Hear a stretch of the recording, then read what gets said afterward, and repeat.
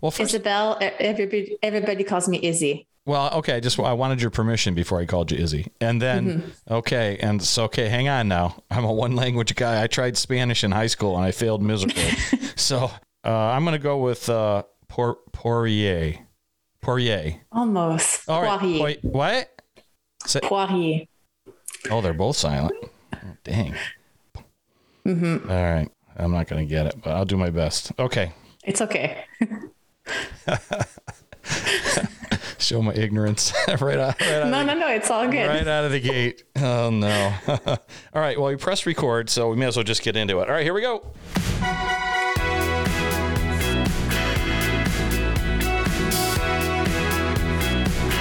This is Going Boldly, the podcast.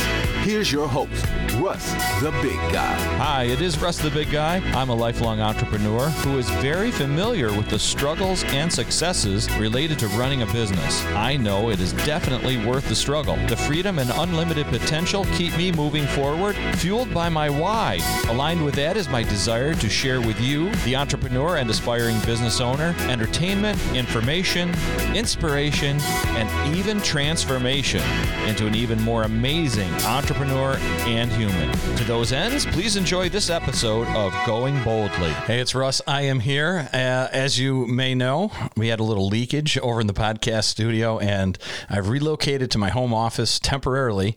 This is the third podcast that I've recorded today. They're all good, but this is a good one. This is going to be the best one for the day because this young lady I have here on the podcast today, young woman, I should say, excuse me, is pretty cool, pretty amazing.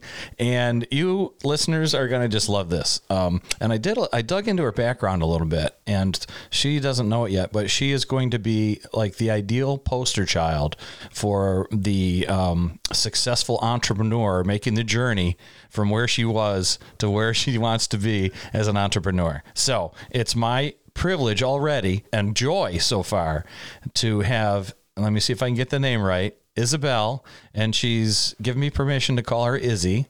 And her last name is pear tree in French, and I'm going to try to say Poirier. I know I killed it, Izzy. I'm so sorry. It's all good. It's Poirier. Say it again. Say it again for the people in the back. Poirier. I love it. So obviously I don't speak French, and Izzy's second language is English. So I'm already a knucklehead here with the interview, but I'm struggling with English as it is, and that's what I was born with. But welcome to the podcast. I did as I mentioned to you before we hit record, I dug in a little bit into your background, and I love the stuff that you're doing now. You may not know this, but I'm actually a creative. I'm actually an artist and an actor.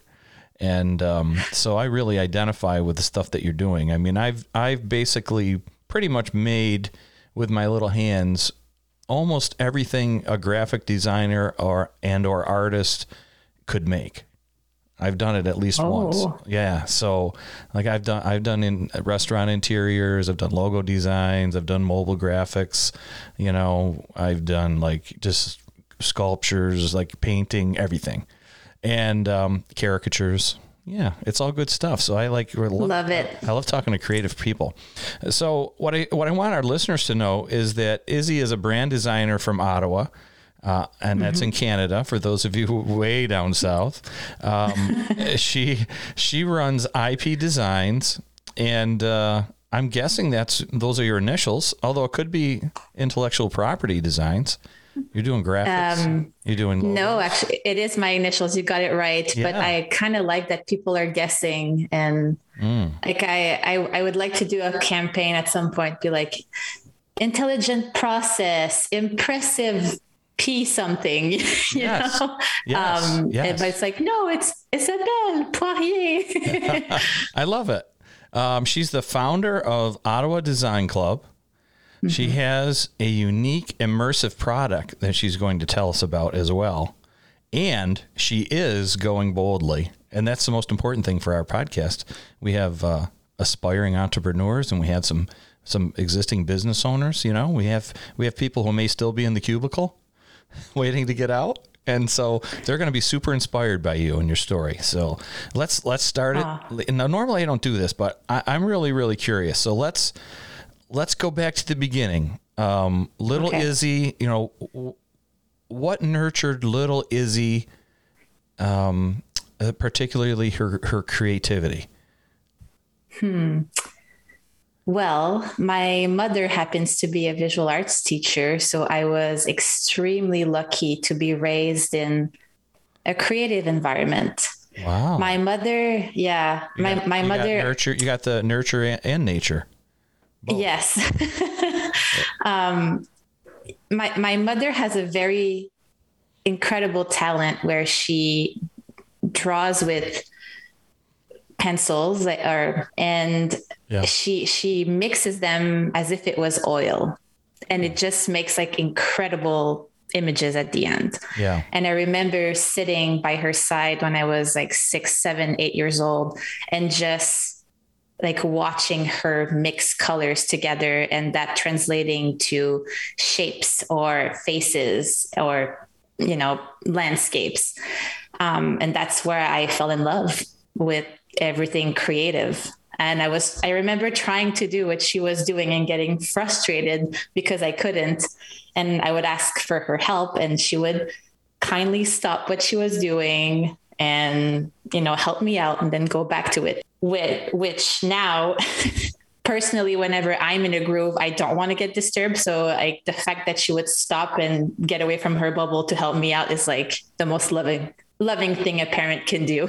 Yeah, definitely. Yeah. So you weren't sort of relegated to coloring, like coloring, I don't know, Phineas and Ferb coloring books or something. I mean, you were beyond that already, even just getting started as a little girl. Mm-hmm. My mother taught me to look at stuff and trying to replicate. Yeah. But I always had issues with proportions. So,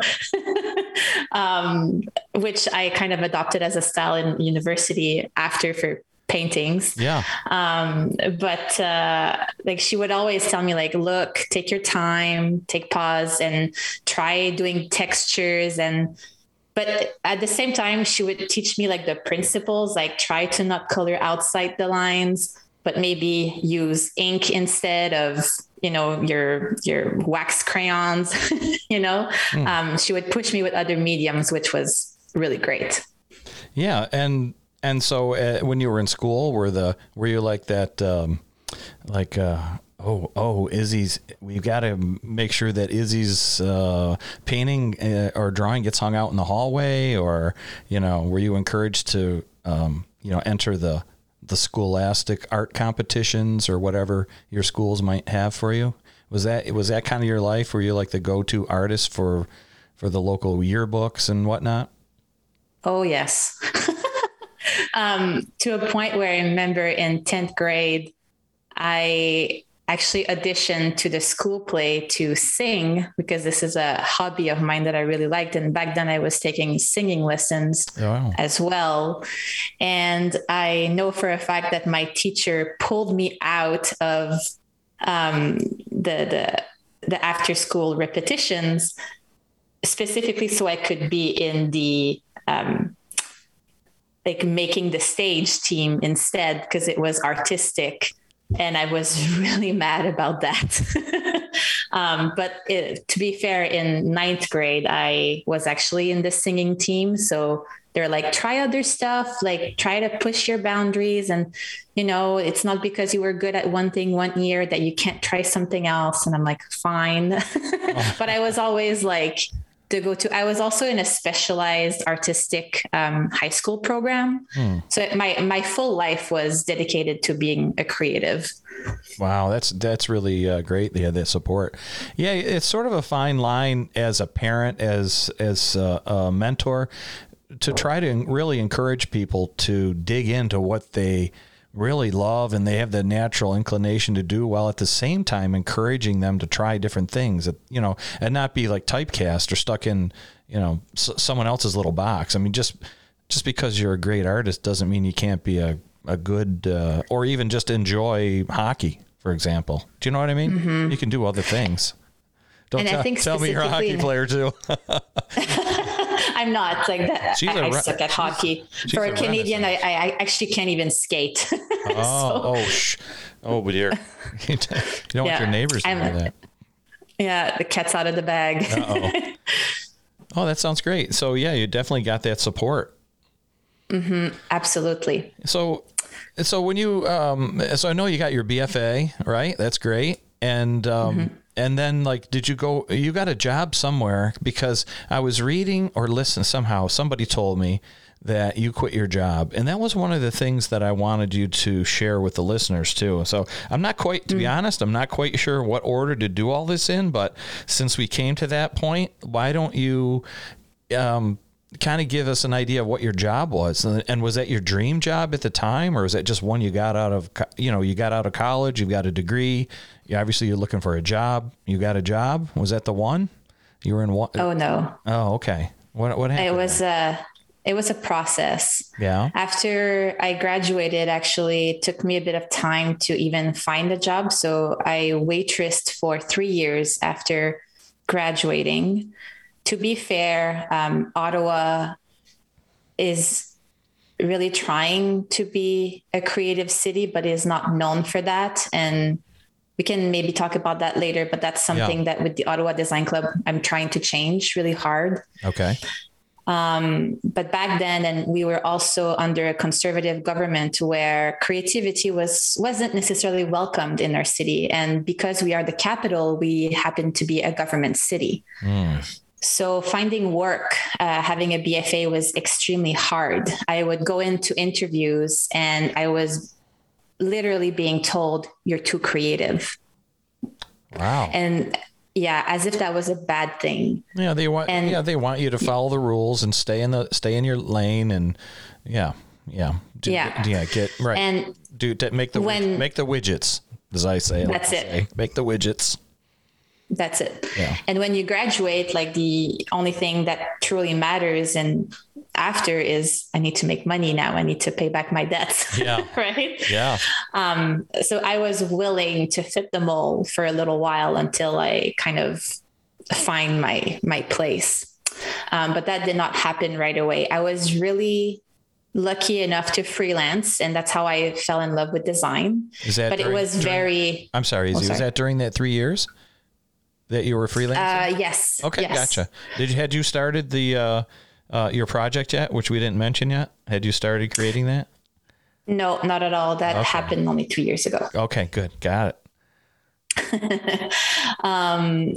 So I was freelancing, but it was very hush hush, just whenever I was talking to friends and mostly artists, because I had a BFA and I took a class on how to build websites. So I'm like, artists needs portfolios, and now everything's online. And there's a big gap between artists and portfolios online, and they don't necessarily know how to do that. So I was kind of going to art shows and talking to them and be like, hey, I could do your portfolio if you want. And I fell in love with design that way, and then learn everything print and branding from that. I love that. Then that's really, hey, you set yourself apart already. I mean, honestly, right? So you get out into the work, quote unquote, the real world.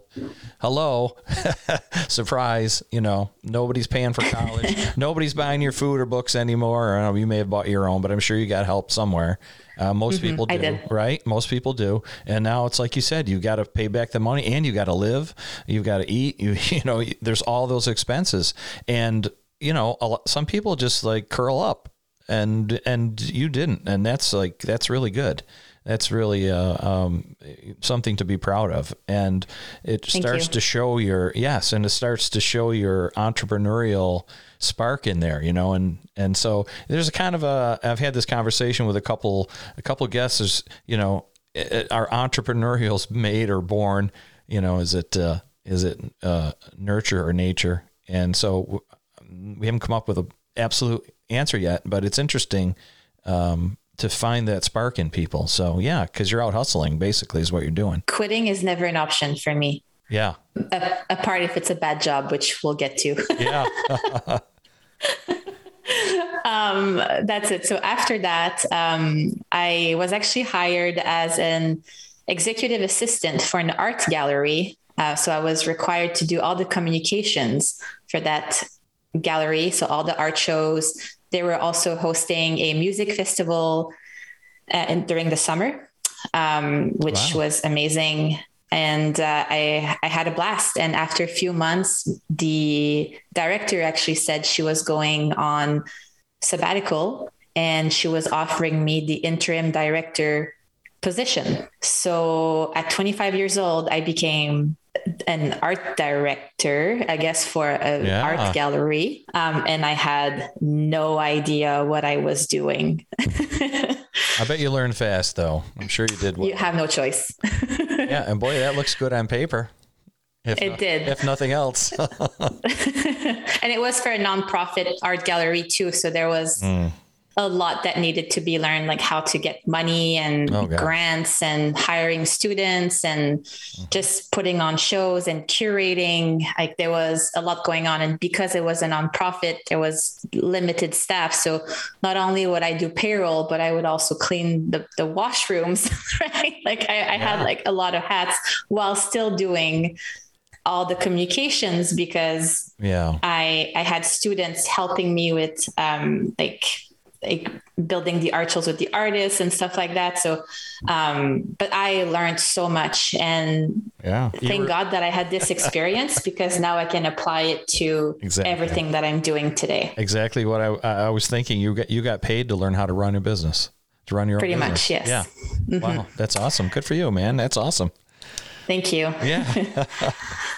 So after that year, I felt that it was time to have a new challenge. And again, because it was a nonprofit, I knew I was not necessarily being paid like I should have, if that makes sense. It does. And I just, actually, I tried to be freelance, like full-time freelance for 2 months, but I had nothing ready. I had nothing in place to be able to succeed. I just thought that if I have the time and I tell people that I was free to do work, that it would kind of come, but I was, for lack of better term, stupid. I failed this first time. So then I applied to jobs and I got a job at the government as a graphic designer. Nice. Yeah. And that was the job that I learned everything and nothing at the same time. Explain. It was great at first because I was working for a foresight department. So if you don't know what foresight is, it's studying the present in order to make better assumptions of the future. So I was working with design thinkers, with policy people that was extremely smart, but just had this thirst for knowledge and technology and just like looking at how people live and how things will change. Like to me, that was a very interesting subject and it didn't feel like I was working for the government. Wow. Yeah, that sounds great. It was amazing. And the team was so small. We were about like 30 people and that's usually very small for departments in the Canadian government. Okay. So we knew everybody felt like family. When we would walk into the office and we all had like an open space, we could write on the walls however we wanted because they were treated that way. Even the windows, it was like a very agile workspace. We even had people working remotely that could connect to robots. So I'm not sure if you've seen that episode of Sheldon when he's sick in his room and he has this robot that comes and see the group because he doesn't want to miss anything. We had that at work. Wow. Mm-hmm. Well, everything sounds amazing. What was the bad part? We changed director and then everything changed. Yeah. And it's a then cliche. It's a cliche. It is the cliche. It's a current. It's all over social media right now. It's kind of getting its chance to everybody sharing. Is people don't quit bad jobs; they quit bad bosses. Mm-hmm.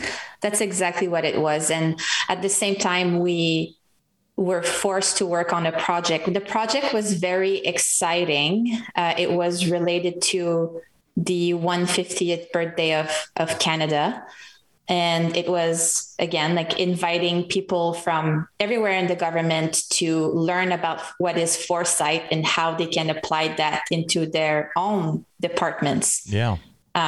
So it was huge. It was a long-term project. It was over a year. And I was asked to do the branding for that. It got like amazing reviews, but what they were asking of us was ridiculous because we were hosting those monthly events for 100 and over people, but we were only a team of 30 and we were only a team of 4 within the communications and events team. So it was a lot to take on. So I think that people listening will identify with your, what you've been through. It's kind of, it's probably typical of what a lot of people have to deal with. I know it's similar to what I did. I didn't have any jobs that were quite as nice as the ones you had. However, mine were kind of crappy all the way through. And, I was always out hustling at the same time. Is this the job where you got all your ducks in a row before you left and you knew where you were going? No. So before that, I, because I was really proud of it. Like when I'm busy, it's like I'm validated and I know that's not necessarily a healthy thing, but it felt good. But then as everybody got tired, from what they were asking of us, everybody were falling like dead leaves. Yeah. So everybody was going on stress leave and the team just got smaller and smaller and got replaced by people who had no idea what foresight was and trying to fill the gaps. Like it was a messy process. And unfortunately I was one of those dead leaves where I was put on stress leave by my doctor because I had panic attacks at nights because I didn't feel like I was working enough. Oh, and that's when I decided to change departments because I'm like, I need a change. Like, it's too bad that I can't finish this awesome project, but my health, I need to listen to my body. 2 years later, I went, so I did 3 different departments, but the last one, because like I felt like I never fit in anywhere. Yeah. The last department was it's like something you would never expect from me, but it was the Department of Nuclear Safety that I worked last. Or were you making posters or what? Making warning signs? I don't even know why I was hired because there was no work available for me, but I was mostly making social media posts. Yeah. So the first day, the team was amazing though. And like the people were just so loving and welcoming, which was amazing, but everything needs to be balanced, right? Like to be able to feel fulfilled. Like even though the team was amazing, which the other place, the team wasn't, the work was not fulfilling. And I'm like, I have this huge resume of stuff that I've done. Yes. Yet I'm making Twitter posts and it takes me 15 minutes. And then I'm checking my emails and refreshing my emails to see if there's more work coming in. And I was tired at the end of the day because I didn't do anything. So one place I was overworking, the other place I was not working enough. And I know how this sounds. People will be like, well, you're never happy. Yeah. Well, I understand it. I understand what you're saying. I really do. I know there's a lot of people that would, and I've met them, that would be very happy to do a day's work in 20 minutes and then just goof off the rest of the day and get paid for it. And they think it's a great life. But, for people like us, you just die a little every day. And that's it. I say that a lot. I've had jobs like that. It's awful. It's just awful.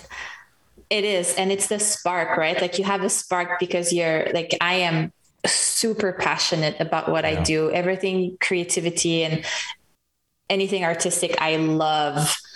And not being able to do that when it's supposed to be blocked time to do that kills me. Yeah. I saw some of your work. I understand and your posts and such. So, all right, let's, I think we beat this horse pretty well. People are going to identify with this. All right. So let's get you into the light. Okay. And, yes. And so, now, some of the things, well, first of all, right off the bat, I like the fact that you prepared. So you didn't just like one day get pissed off and, pack your box up and leave. No. So you did it the right way, I think. You really did. And I think that, so now our listeners are going to hear this. So like, okay, guys, everybody out there, you're stuck in the cubicle. It's just this is my analogy for it. You're in the cubicle, right? You're making the widgets. All right. You're done with it. All right. So let's not shoot yourself in the foot. So, all right, Izzy. So let's tell them what you did. I literally said to myself, okay, I'm not happy. This needs to change. And I'm the only one in control of my destiny and my career. Amen. So I need to think about this strategically. I looked at my calendar and I said, I'm giving myself a year where I will do everything at night after I'm done, since I didn't work during the day anyways, right? I had some energy at night to prepare to be able to quit. And I did it backwards. I listed down all like the big goals and all the things that I needed to be able to feel ready to quit. Cause I don't think you actually are ready or feel ready. It's like parenting, like you never really feel ready for that. Not that I know of because I don't have kids, but I can only assume. And I did it backwards. I'm like, okay, these are all the things that I need. How can I work towards this? And then I split them into bite-sized goal that I would do like quarterly. All right. Just for an example, what are a couple of things that you knew you needed? And a good website. Okay. A good portfolio. Okay. A brand, a client list, and just starting to do some outreach. Okay. And you broke those down into smaller bites, bite-sized pieces, so the website, right? The website would be, okay. Like for one quarter, it would be like, write down all the content that I would need or prep like the mock-ups and the images that I would need for the website, hire someone to help. I really suck at copy. So I always work with copywriters. They are lifesavers for me. And you had cash flow. I did because I was working. Right. Exactly. And then, other quarter, build the website, make sure it's like all good. The links are good. For the outreach, I would try to go to as many creative events that I could have. And I would tell people, I'm planning on doing this. This is my exit strategy from the government. And I would be very, very vocal about it. Because they were keeping me accountable too, right? If it's out into the world, now I need to act on it. Yeah. And also a good way to spread the word that I'll be available for work. I love it. Yeah. You're doing the planning, you're breaking the big jobs down into small ones, achievable goals. You're holding yourself accountable, or you're getting other people who will be holding yourself accountable. That's great, man. Yeah. Well, you're smart. Yeah. Thank you. Yeah. I try. Yeah. My parents are proud. Oh, I'm sure a lot of people are. I'm proud of you, and I don't even know you that well. I mean, we just met. Thank you. I feel like, this lady knows what she's doing. I like this. So it's funny because all this planning actually got me to getting some work. And at the 6-month mark, I was losing clients or potential clients because I was not available. Oh. And I knew that my department had financial difficulties. So I'm like, putting 2 and 2 together, there is an opportunity here. So I am a very unapologetic person. I'd rather ask and get a no than never ask at all, because then you never know the outcome or the possible outcome. Love it. So I went to see my manager and I said, listen, I won't lie to you. I'm not thriving here. And I think that we could make an arrangement where I could maybe work part-time, where you would still get like my most creative self here. And I know I can deliver because there's not that much work anyway. And the 2 other days, well, I could work for myself and build this business. Like they were so nice that they knew that they could not necessarily fulfill my creative potential. Yeah. So they accepted right away. And they became one of your clients. Not at the moment. Oh. They offered, but it's not in my niche. So. Oh, I see. But yeah, so they said yes. And from like just having those extra 2 days instead of working at night was like so amazing. And even then I didn't have enough time to do everything that I needed to do. So then when it came to December, because when I decided to work that full year, it was January. So it fell like really perfectly on the calendar year. And then December, I didn't feel 100% ready, but one of the managers really rubbed me off the wrong way. And I was just like, you know what? What's a couple more weeks? I'm out. All right. You made your escape. Good for you. That's awesome. Yeah. Oh my God. Yeah. But I cried a lot that night and because I was really, really scared. And I called a few friends and I'm like, what have I done? And I even made like a plan the next day to like ask for my job back. But the next morning I'm like, you know what? Like I have not slept this well in a long time. So I know I made the right decision. Oh, so man. then I just went with it. Oh, that's cool. That's such a good story. All right. So, let's see. All right. So we're into here about 30 minutes already, believe it or not. Well, it only took you 33 minutes to tell your life story up to there. Oh my God. Sorry. Right. No, no, it's great. Don't apologize. Now we're going to get into the good stuff, right? Yes.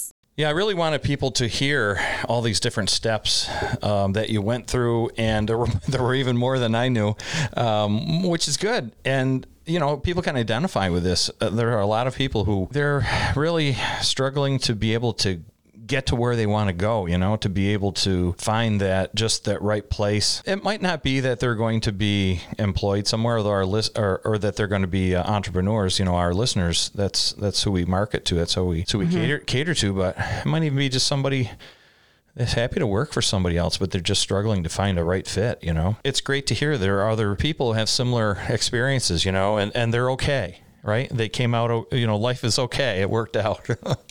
So let's talk about some of your creative projects. The Design Club. IP Design and the Ottawa Design Club was almost born at the same time because it's like when I had truly some time to work on the Ottawa Design Club. So the Ottawa Design Club is a local club that caters to creatives, and we do speaker events, panels, workshops, and zines. Technically, we were supposed to do speaker events and panels pre-pandemic, and we did have an event that was almost sold out 5 days before the whole country went in lockdown. Oh boy. Yeah. So that's why we had to pivot. And that's where we had the idea. And I say we, because I'm not the only one working with the Ottawa Design Club. I have a wonderful team. Oh. So that's when we pivoted and we started to offer workshops. And that workshop, actually, we kept them intentionally really small because we really wanted people to connect with one another. And we know for a fact that some friendships have flourished because of our workshops, which to us is like the best accomplishment that we can have. Give us an example of what one of your workshops might be like. Like, what do you do there? My favorite one was the mystery box. So we did it at à la Master Chef, if you want, like Gordon Ramsay without the yelling. Mm-hmm. So we sent out at the very last minute, like right before the the workshop time where we met online, a link to a Google Drive where there was design ingredients and like a brief, but the briefs weren't necessarily the same for everyone. And they did not know that they were going to design a poster. Oh. So the poster was actually an idiom, which is like seeing life through rose-colored glasses. And then we gave like a style and a color palette. So they needed to design a poster in an hour and a half. Yeah. Following those guidelines. Nice. That was my favorite workshop. And would this have been a digital poster? Yes. Yes. Nothing was printed. It was just for fun. And we were talking about our process. And we even had Marianne Saint-Saëns, who works at the Senate and is the creative director of that design team. And that's something that she does with her team to get them inspired. And when we met her through the club, we're like, we have to do a workshop about this. Like, this is too good. Yeah. And we invited her and she helped us conduct the workshop. It was really, really great. It's one of my favorite workshops that we have done so far. Oh, that's awesome. And then tell us about the zine. So that's it. So because we felt that after a full day of being online, when the world was 100% online, going onto a workshop was maybe daunting for some people. So we weren't reaching our full community. So we had a chat and we were seeing all this amazing creativity happening on social media where people finally had the time to design for themselves. And we had this conversation and we said, wouldn't it be fun to just have like a documentation of this? We should, there must be a better way type thing, and that's when we had the idea of creating a zine. So the first zine was about quarantine creativity. And we just decided to have a call for submission and see if people were going to be interested, because we had no idea what we were getting into. We were going in at it blindly. And we told ourselves, if nobody sends a submission, then we'll know that there's no interest. And funny enough, we got a lot of submissions and good ones too. But then we're like, okay, there's more that needs to go into this. We need to decide on a format, on a look and feel, and like the rules and stuff. Like, we need sponsors to be able to print this thing, because we wanted it to be only printed, again, like to reach the people that could not make it online. So that was a really fun creative process to go through, to take all those decisions. So has this become just sort of like a labor of love, or is this a profit center for you or for the group? So it's a labor of love. Everything is done voluntarily. The money that we make with the zine, when selling it, goes back into making more zines. And it's just about exploring creativity. So every time we try to have a new theme and hide some meaning into the design and some, we try to reinvent the experience every time. So we will, keep readers on their toes. And at the same time, we're trying to create some connections between creatives. And at first it started that a lot of the submissions came from Ottawa and outside Ottawa, but we just curated our fourth zine, which will come out in April. And we had submissions from all over the world, which to us was amazing. Like, we're like, how did this even happen? Oh my gosh. That is so cool. Now, how do these intersect with IP designs, or don't they? Oh, they really do. Like, everything that I learned from my business with IP design is definitely interconnected with Ottawa Design Club. Because it is like both a creative venture. That's why the teachings are highly interchangeable in that way.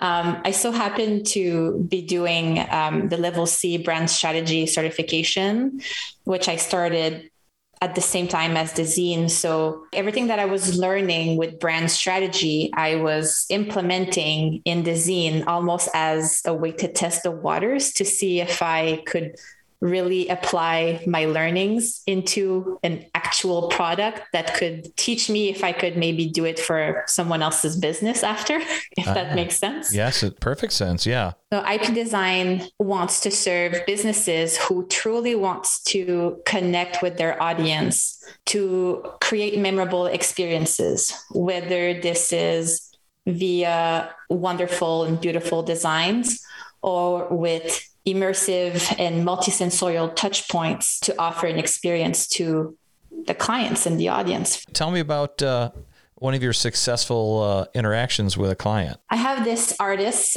which totally makes sense why we really hit it off.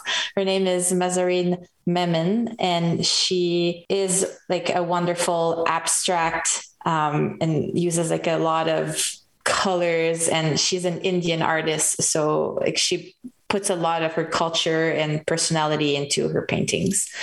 And what started out as a website design turned out to be a coloring book but a different coloring book where she offered ink blots. So just like splash of colors, but very beautifully done, and invite people to see shapes and like forms like into those ink blots. So this is called pareidolias. Same concept as when you look up to the sky and you see a cloud that looks like a dog or a whale or anything in your imagination. Yeah.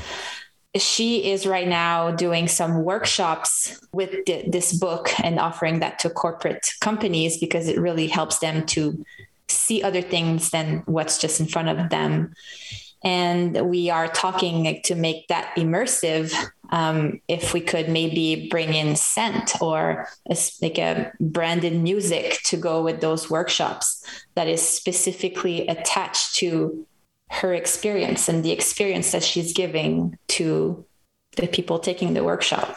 Oh, very good. Interesting. I imagine like every client is probably going to have something unique, something interesting and different and unique. So yeah, everybody might want a website, right? And so that could be different, right? But not everybody's going to have an abstract coloring book. You might come up with some other ideas. Are there some other things that you could think of right now that maybe you've been involved with that our listeners would find interesting or unique, or maybe that absolutely? Yeah, hit us.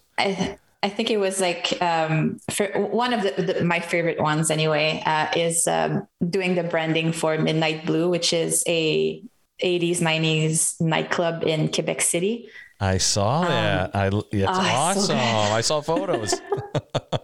Probably on your Instagram. I stalked you a little bit before the interviews. That's good. You're doing your job right. The thing is, it didn't seem so old to me. Well, it was pre-pandemic. It didn't seem so nostalgic to me. It was like, oh yeah, that was just yesterday. It's really great. And I love that they're trying to make that era fun for Gen Z at the same time.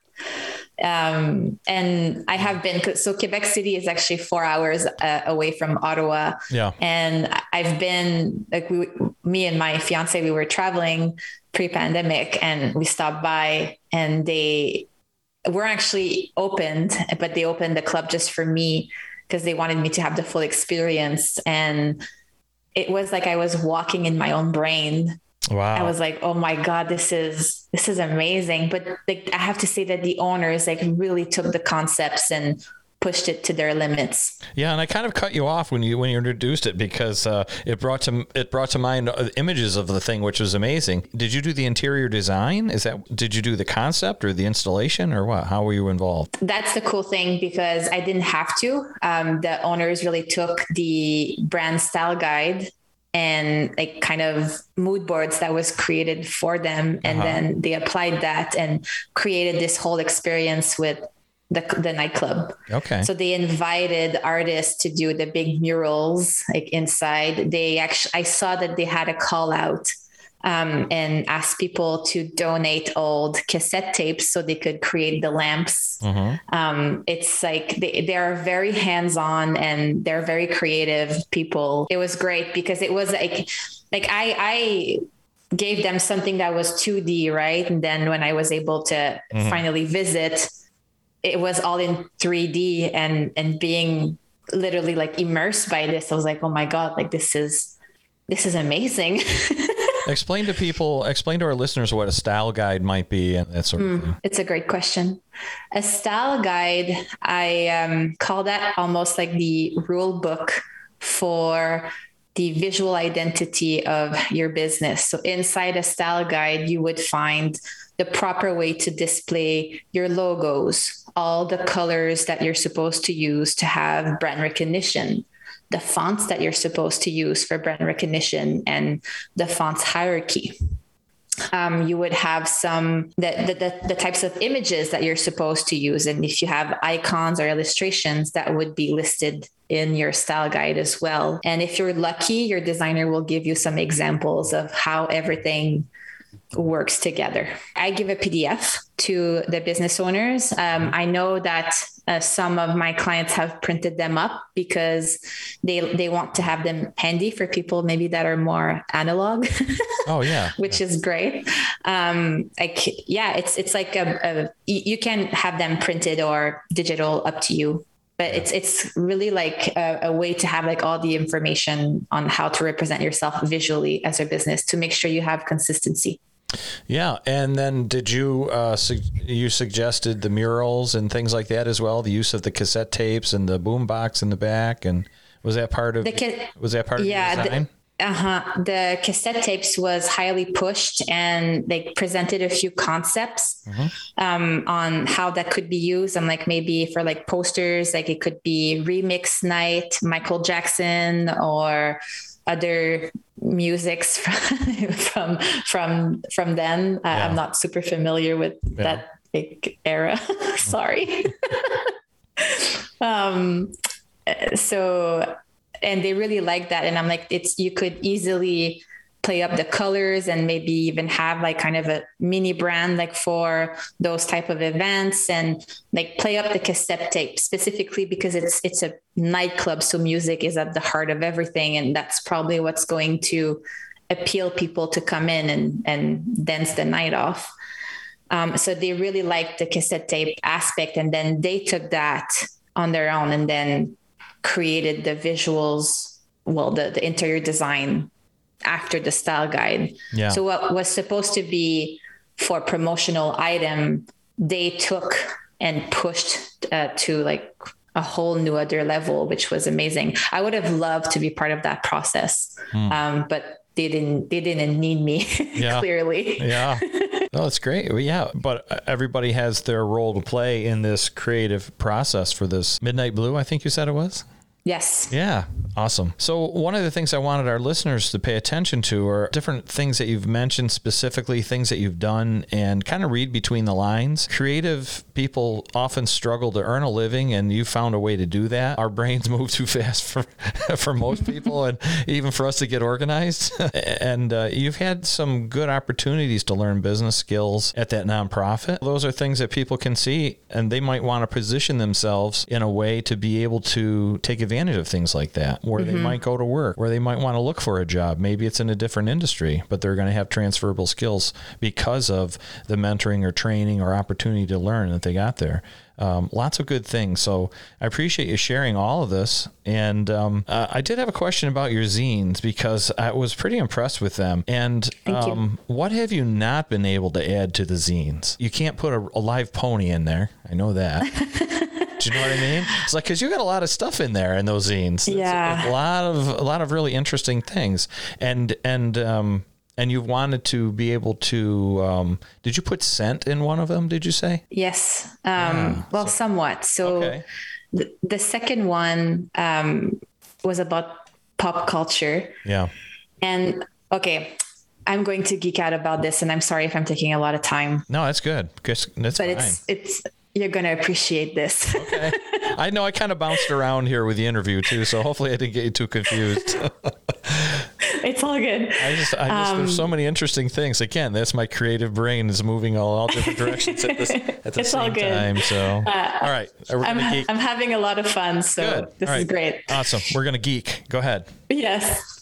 So the second zine after the first one, we were like, how can we offer like a new experience and keep people on their toes? Yeah. And what is really fun is that this is a very collaborative like project with the audience without the audience even knowing that they're collaborating. Oh. Because we get submissions from them and they inspire us back. So we give them a theme where we create the start of a narrative, but never the full narrative. Yeah. Technically, it's when we get the submissions that's what feels and like truly create like the full story. And sometimes we think that, the narrative will go one way, but then we get the submission and it goes another way. Oh my God. I love this. It's so great. This is the it's amazing. This is the improv that I love. Oh my gosh. Yes. This is what I like about being in front of a live audience. It's the back and right? it's that back and forth. And you've actually achieved that with a zine. Oh my gosh. Mm-hmm. And we did not know that this was going to happen. But with the first zine, there was one artwork by Anna Drennan. And it was so good. And it was like fan art of Harry Styles. And it was like, it has a bubble pink background. Bubblegum pink background. And we really, really liked it, but it did not fit with the story that we were telling with Quarantine, which was really much about how we felt during the quarantine and isolation. So we're like, but let's keep it in our back pocket and maybe we could use that for zine 2. And so we did. So we had a call for submission and the theme was pop culture. Yeah. And we were very intrigued. And at the same time, we felt that pop culture was going to be light and fun and really timely because it was about like that, year in the pandemic where people needed that breath of fresh air and cheer up. Yes. And then we started getting submissions and we felt that there was like a double side of the pop culture, which we did not necessarily anticipate when we put out the call for submission. There's a bad side of pop culture and it was laid out in front of us. And we're like, wow, okay, this is really interesting. So then as we were kind of thinking of the narrative, we're like, well, we actually as humans consume pop culture like we consume bubble gum. Mm-hmm.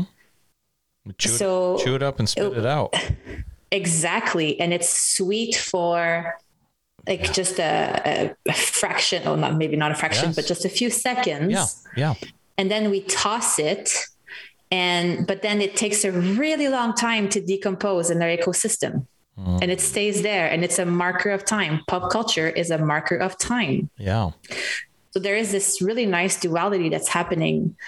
And we were seeing it again, like in the submission. So we're like, okay, this is really interesting. So we need to render this experience to people and we need to offer a multisensorial experience whenever they're going through the zine.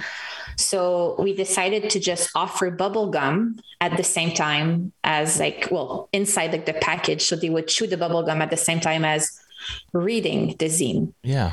And to make that like a full experience, with all the submissions, we asked everyone to submit a song that they were into at the moment.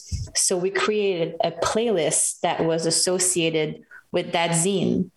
So to get the full experience, you had to scan the Spotify QR code, listen to the playlist, chew the bubble gum, and then read about pop culture in our zine. So you had touch. You had obviously seeing the artwork, taste and scent because of the bubble gum, and music.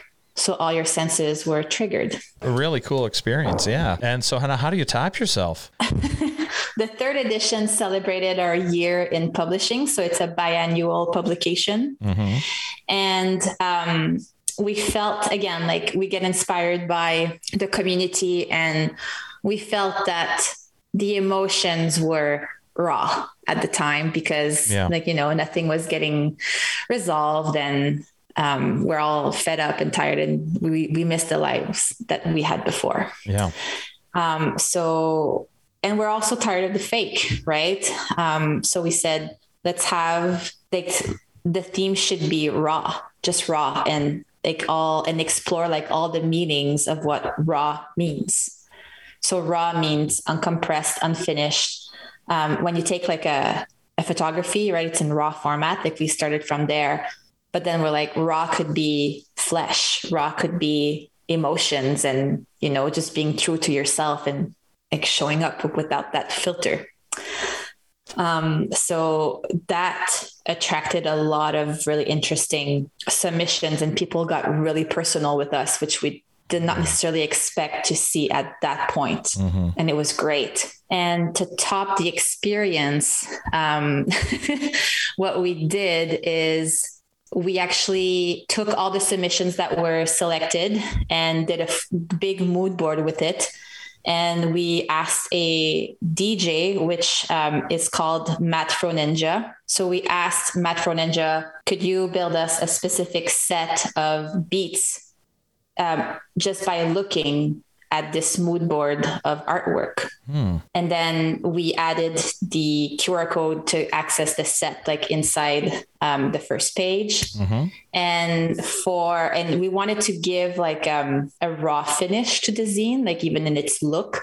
So the cover is actually craft paper.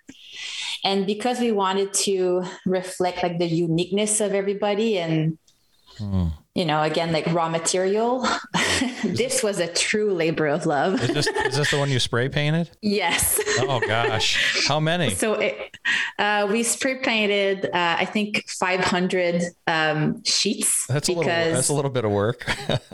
Just a little. Yeah.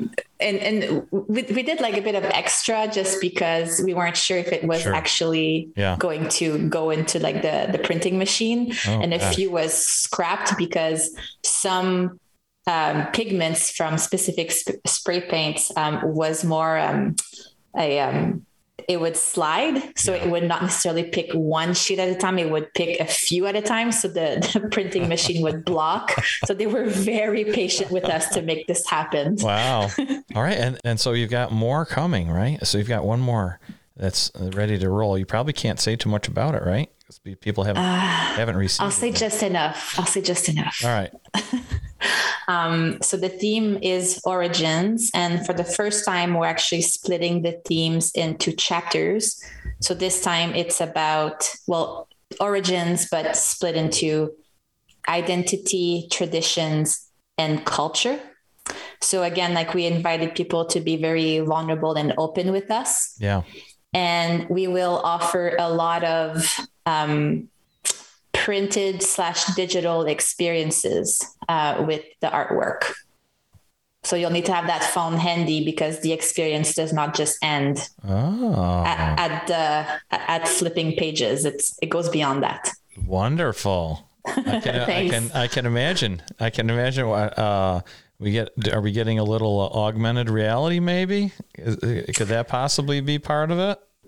I mean, if there's sponsors that are listening right now that would love to sponsor us, we would love to have money to offer augmented reality. That would be really something. If things pop right off the page. Mm-hmm. It will be sort of like that. Like we're trying to cheat it off a little bit if you want. Baby steps. Baby steps, yeah. But it still will be like an extension. Like the experience, it will be extended digitally. So. All right. Well, I got to get you connected with Vince Kadlubik with Meow Wolf. So you familiar with Meow Wolf? Actually, I'm not. Oh, okay. Well, I think you probably that'll be the first thing to do when we hang up. Okay. Check it out. Yeah, I'm actually taking notes right now. Stay in touch with me. And he's been on a couple of my podcasts. I don't know, 18 maybe. I can't remember if episode 18 might be it. But Meow Wolf is pretty amazing. And he's connected. He has his own company now as well. So he's connected with all these creative people around the country that make just amazing installations. And he's all about transformation, and it's just it's good stuff. And he's he's a really sharp guy. He's kind of a futurist in a way. I love his thinking, and he's sharp. So I think you'd probably get a kick out of him. Love it. And maybe he might be able to, I don't know, maybe something you guys could do together. It'd be cool. That would be amazing, actually. Yeah. Thank you. He's a good guy. All right. So people want to get in touch with you. They want to be involved with this somehow. Where are they going to find you? Social media, Instagram, I know, right? Are they looking for you, or are they looking for, Ottawa, Design Club, or what is it they're going to be searching for? I have 3 accounts, so pick the best that you want. Okay. So obviously the Ottawa Design Club is at OTT Design Club. If you want my business one, it's design_IP. And if you want my personal one, where I get a little witty and goofy, it's RD_Izzy. Oh, I need to do a breakaway just real quick and give a shout out to Will, Tom, and Nate. They're 3 young guys who own ParlorCityFurniture.com. And they're now a sponsor of the podcast, which is awesome. And I have a cool standing desk. It's motorized, goes from seated to standing. There's pre-recorded or pre-programmed positions. And we're going to be doing some upgrades in the podcast studio too. So they're super motivated, super cool. They want to help you. They're very excited about their business. They ship globally. You can find out more at ParlorCityFurniture.com. Back to the show. Okay, we're almost done, but we're not, okay? So hang on. Okay. It's time to answer the questions. I double dare you. All right, Izzy, it's time for the questions. And these are the questions. And yeah, you didn't know about this, I know, because I usually don't tell people. So, because I don't want them to get scared. All right, so here we go. We got a few questions for you. Are you ready? Question number 1. Who do people tell you that you look like? Hilary Duff all the time. Really? Yeah. Now, is this the old Hilary Duff, or is this the current Hilary Duff? Like, is this the Hilary Duff from the TV days, or is this the musician Hilary Duff? I don't know. I wish it's the current one, because I think she looks awesome. Not that I want to give myself a compliment, but I did get Lizzie McGuire a few times, so I guess it's the old. I don't know. Okay, I guess that was the one.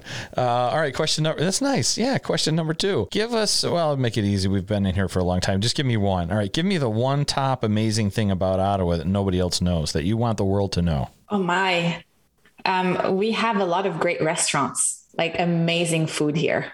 Okay. I don't know if that was good enough. Yeah. Wait, hold on. Yeah, great restaurants. All right, what's your favorite? Oh man, I don't know, because Well, it's not a good artsy town, you were telling me. So it's like, do they have like what's the decor like in these restaurants? Do they have like velvet Elvis paintings or something on the wall, or like dogs playing cards, or do they have like real artwork, or what? So it's really interesting, because it goes from like having murals on the wall, from being super bougie and Instagram polished perfect. Oh, interesting. Yeah. It's really cool. There's Ottawa's becoming something like we're in between Toronto and Montreal, right? So Montreal is the cool sister and Toronto is like the hip brother, and we're kind of like, almost out of the growing pains right now. Oh, okay. I know Toronto. Toronto is like very cosmopolitan, I guess, or at least it used to be. I assume it still is. I haven't been there in a while, but interesting. It's very artsy now. What are you eating in Ottawa at these restaurants? I mean, we have everything, but I know for a fact that everybody who visits, what am I eating? That's really so. I'm not the type of girl that has like one favorite thing. Okay. It's like a mood thing all the time. So it's like in the moment. Like I don't even have a favorite color. It's like my favorite color of the day. Your fiance calls. Your fiance calls and says, "I'm making you dinner. What do you tell him you want to eat?" Or her, whoever. Him, yeah. Okay. I don't know, sushi. Okay. Yeah. Like today would be sushi. Wait, tomorrow might be pizza. Can he make sushi, or is he ordering out, or ordering in, or whatever you say? Is he takeout? Yeah. So he would usually order out. Although when we started dating, he did try to make like homemade sushi, and I was very, very impressed. Nice. Okay. Mm-hmm. Kudos to him. What's his name? Give him a shout out. Matt. Matt's here. Hello. Matt is there? What you said? No, I just said hello. Oh, I'm sorry. I thought you said Matt was there. I thought he's been listening all this time. All right. Number 3. If you could speak with a famous person, dead or alive, who would it be and what would you talk about? I think it would be Steve Jobs. Again, this is like a mood thing. Yeah. Okay. And I would ask like, what would you do different? And learn about it, obviously. And what category are you thinking? Like, do different in business, in his life, or in? I think all of the above, because I think that his business was his life. Yeah. Yeah. Yeah. Is there anything in particular that you were thinking about that maybe you thought he could have done differently or should have? I think, like when he was booted out of his company, I think that's like, he could have probably seen the signs and maybe treat people better. Cause I know that he was difficult to work with. Yeah. Visionary. Like I really admire his grit and like being able to, call trends and really get into the mind of people. He is a branding expert when you think about it. Yeah. And I would just ask, like, if you could do it again, like how would you make like this smoother transition, maybe to get to where you want to get where he wanted to be. It'd be interesting to hear what he would say. And if he would do it differently. Mm-hmm. That's true. Maybe not. Who knows? It'd be interesting if he would say, no, I'd do it exactly the same way, only I'd be more demanding or something. Oh, then I would be like, check, please. Demand it faster. Better, bigger, better, faster. All right. Let's see. Last one. Usually this is a coaching question. I like to ask people a coaching question, but you've kind of set a really interesting example for our listeners. So I'm going to do it a little differently. And okay.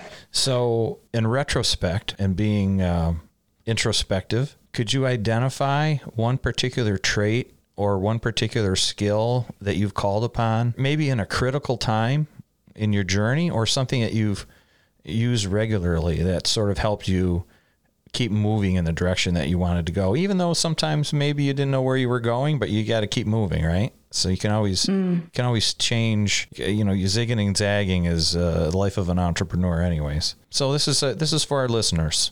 What I noticed most recently was being unapologetic and be daring to ask like questions and just being daring to show up too, because you never know what can happen out of that.